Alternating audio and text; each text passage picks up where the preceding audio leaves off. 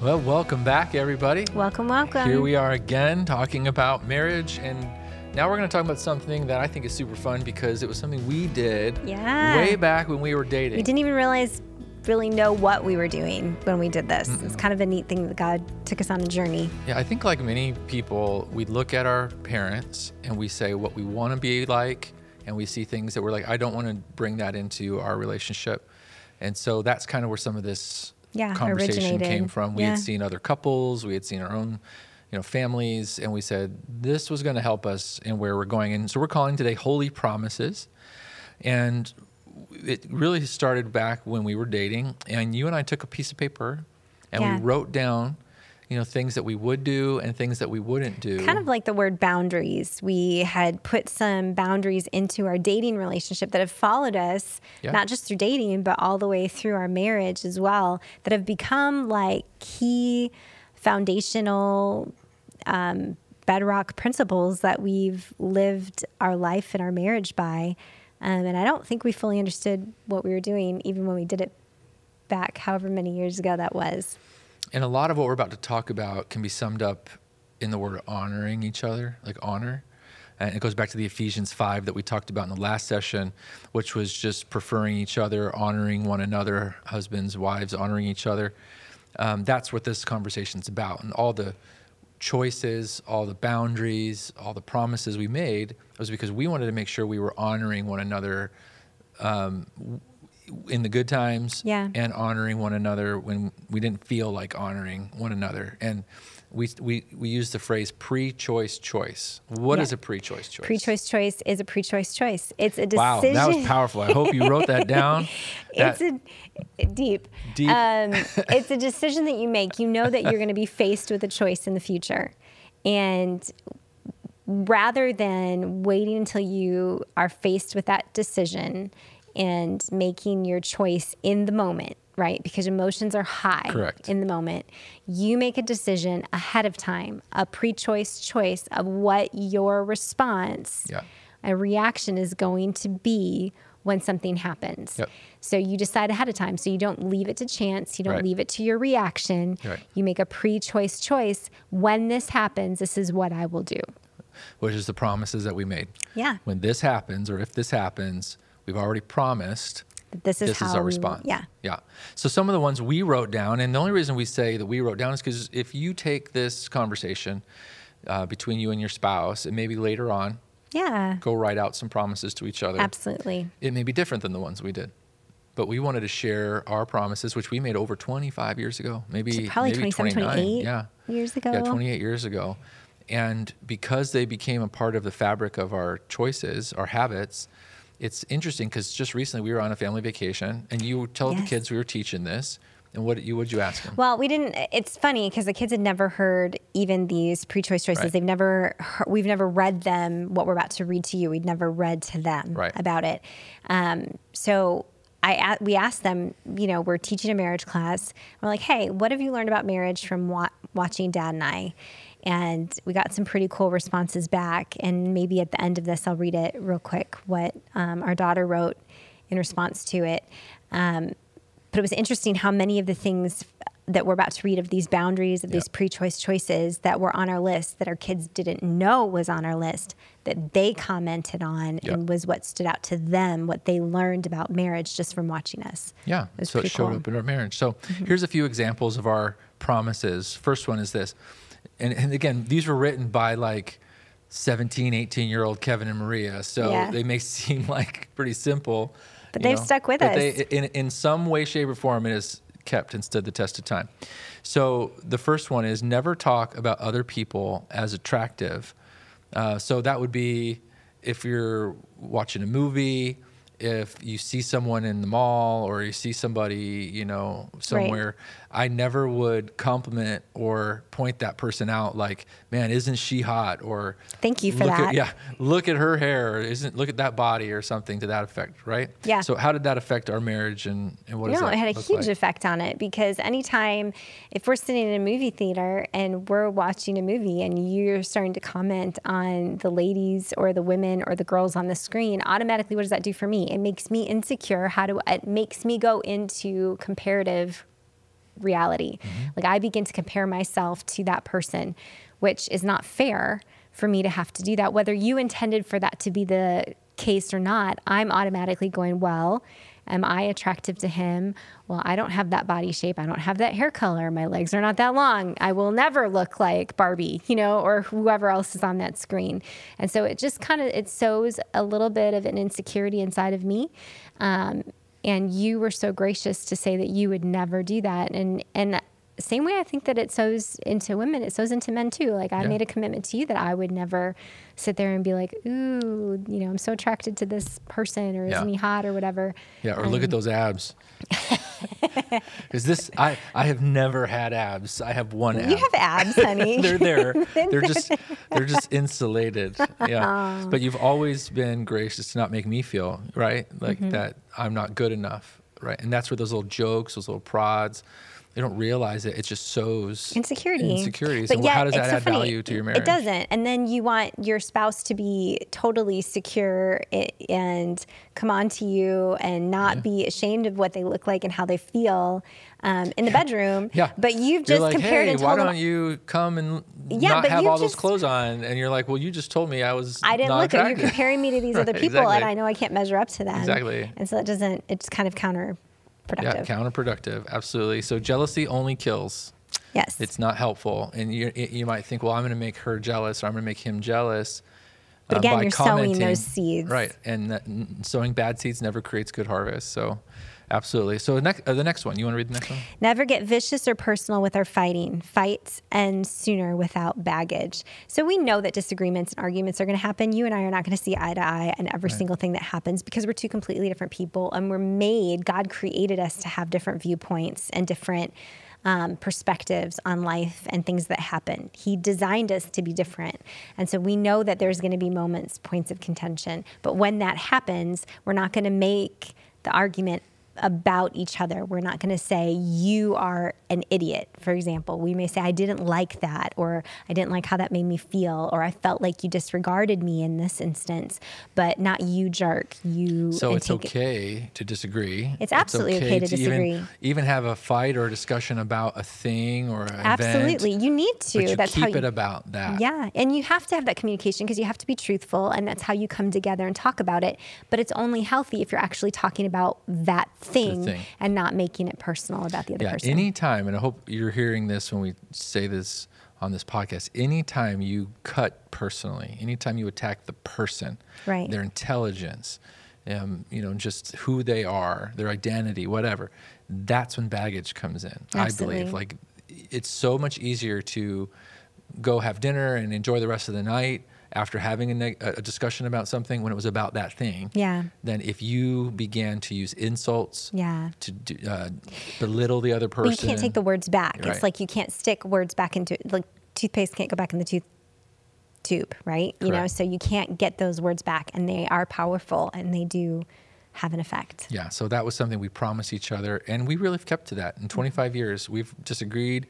We'd have things we strongly disagreed about, but we never attacked each other. It never became about you or about me. Right. And that, I think, has saved us so much pain. Yeah, so absolutely. Much. The third promise that we'll use as an example as you think through promises or boundaries was this: we would never leave the house in a fight. Now, you may disagree with that as someone listening. They may think that's their process or whatever. But for us, I made a promise, because I had seen this as more of a male thing, and maybe women are this way, I don't know. But in my generation growing up, I had seen other college-age 20-year-olds, when they would get mad or upset, it was like we would leave the house like little pouty baby boys. And typically we would leave and they'd go hang out with the boys, or they'd go, whatever, to cool off, go for a drive, go for a motorcycle ride, go out, and they would storm out of the house. And I would see moms who wouldn't, because they were actually the mature adult in the situation. And they're like, well, we have children here, and I don't have the ability just to abandon those kids and go hang out with the girls and storm out of here. And it was like, it seemed really unfair that the guy was like, well, I'm leaving and I'll come back when I'm cooled off. And typically what would happen is they would come back, and hours later, And it wasn't that the fight was resolved. It was the one party went to bed and then they never addressed it the next day. Or even if they did, now there's more baggage because there's offense there. Like, you walked away, you ran away in the fight. And so it was like, it created so much more stress. And so we put a boundary on ourselves that would say, we're not storming out of the house. We're not leaving the ring until after we've talked this through. Yeah. Well, and then it makes sure that we're going to have the conversations and we're going to work it out. We're not just going to run away and run away from any of those conversations or arguments. And it's not fair when person doesn't get to leave and the other person have to stay. Absolutely. Yeah, it's powerful. What's next? No sleeping on the couch. Mm-hmm. Ooh, there's one. We put that one in place. I'm so thankful that we did, because obviously we know that there are people with medical issues, different things like that. We're not saying that, but typically that sleeping on the couch is reserved as a punishment, or the doghouse. Yeah, like you're in the doghouse, you did something wrong. And we just decided, listen, we're not going to go down that slippery slope. We're not going to let anything attack our oneness, right? We're not going to let those arguments begin to separate us.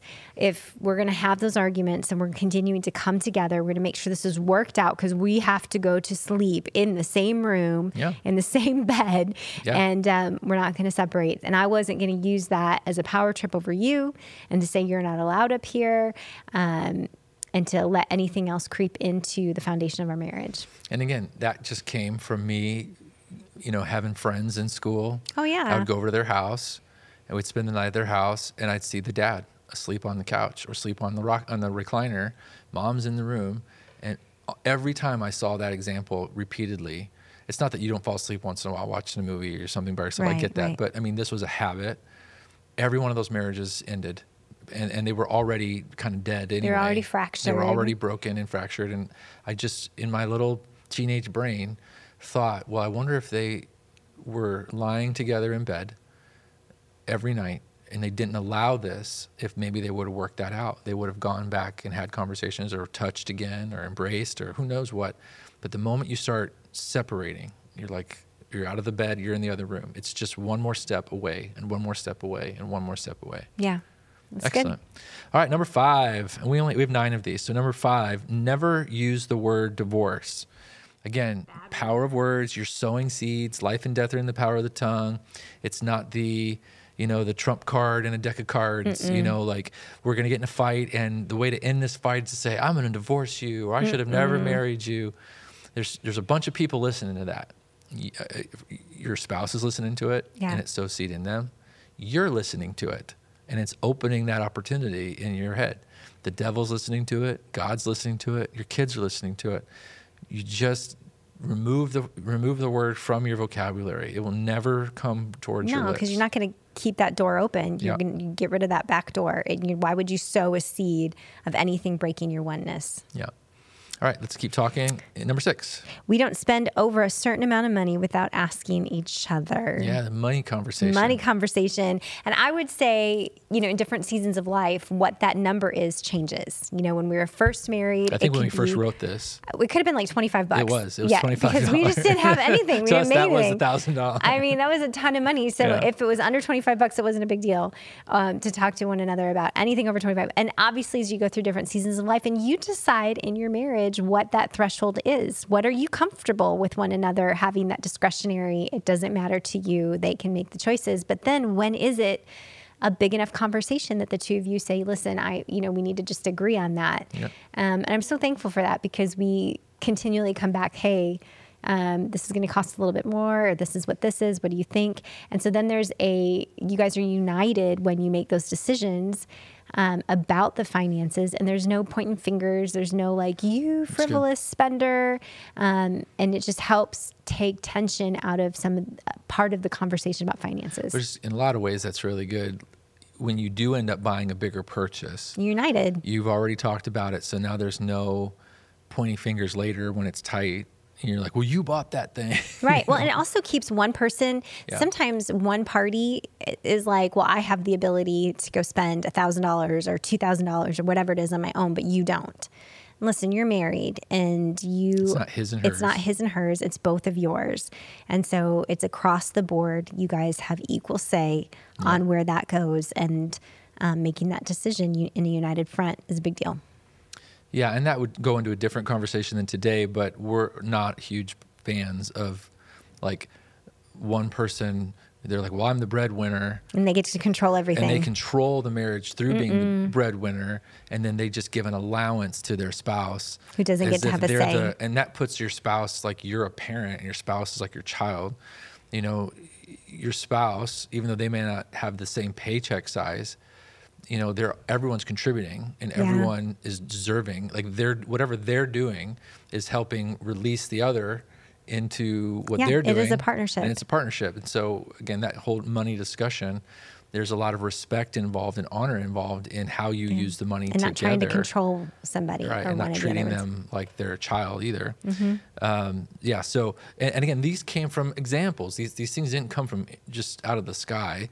We would have friends or other couples where the husband would go out and buy a $400 game console. The couple was newly married. They had very little money, but he was like, I wanted a game console. I deserve a game console. Well, who knows, but your wife might have been okay with that. But coming home with it without any awareness, knowing you had bills to pay. Not allowing her to go do something that she wants to do or that's important to her. Because she's trying to be responsible. Yeah, you know? It's just disrespectful. And it sounds like a little thing, but it's a big thing. I've had husbands who show up with Jeeps or boats or motorcycles and never told their spouse about, but yet then they get all mad when their spouse shows up with something else. And again, it goes back to honor, back to respecting each other. So it's a bigger conversation. It really is. Yeah, you talk to each other about spending. Absolutely. Number 7, I guess we just talked about this. We share the money. It's not my money or her money, but it's our money, no matter who made it. We're both responsible to make sure the bills are paid, that we've given our tithes and offerings. Actually, that would be first. We always give our tithes and offerings first. We always agreed about that. Bills are paid, and then we would decide on the extra. Right, and savings and things like that. Yeah, and that's what we do together. We make those decisions about where the money's going to go together. It's a conversation together. Number 8, we don't keep secrets. I love that. That's a big one for me. I am big on not keeping secrets, which means there's nothing hidden from either one of us, whether it's sins, mistakes, feelings, important conversations. We're just very open and honest. There's not any part of my life that you don't know or have access to, and there's not any part of your life that I don't have access to. And that just cultivates so much trust. I'm never surprised. The kids know there's nothing that they can tell us that mom isn't going to tell dad, or that they're going to tell you that dad isn't going to tell mom. Yeah. Like we are one. It's kind of funny. I even have access to your phone. That started years ago. And I think that's a big deal. Like, you don't put a password on your phone that your spouse can't open it. Right. Because that just is a door. It's a temptation, you know? To be able to hide things. And it started at one point just me even trying to look for a specific text to figure out if we missed something. Yeah. But now it's been kind of fun. The kids will be like, Mom, are you on Dad's phone again? And I'll look just to see what your schedule's been like, or different things like that. And but what's beautiful is there's such a high level of trust between us. You have access to my phone. I have access to your phone. There are no secrets. And then now in the area of mistakes and sin. Yeah. You know, we've been married 25 years. There's been times you've come to me, times I've come to you. You know, I was on social media or something, saw something I shouldn't have seen because it just comes. Yeah. You know, and I immediately would tell you, hey, I saw this today, or there was some commercial that I shouldn't have been looking at that commercial that came on. And but we started always, and you made it a safe place for me to tell you if I had stumbled in that area, or if I had done something that was, you know, could be sin or open a door to sin. And you made it a safe place for me to be truthful. Yeah. So therefore there were no secrets. And again, not judgmental. When you start hiding failures or sins, then it gives it energy. It gives it the power to grow under the surface. But truth sets you free. Truth takes the oxygen out of it, so it kills it right away. So it doesn't turn into a habit. It doesn't turn into a second incident and a third Our natural inclination, our flesh wants to run away from telling the truth. As soon as it happens, we want to hide it. We want to pretend like it didn't happen, and we want to run away.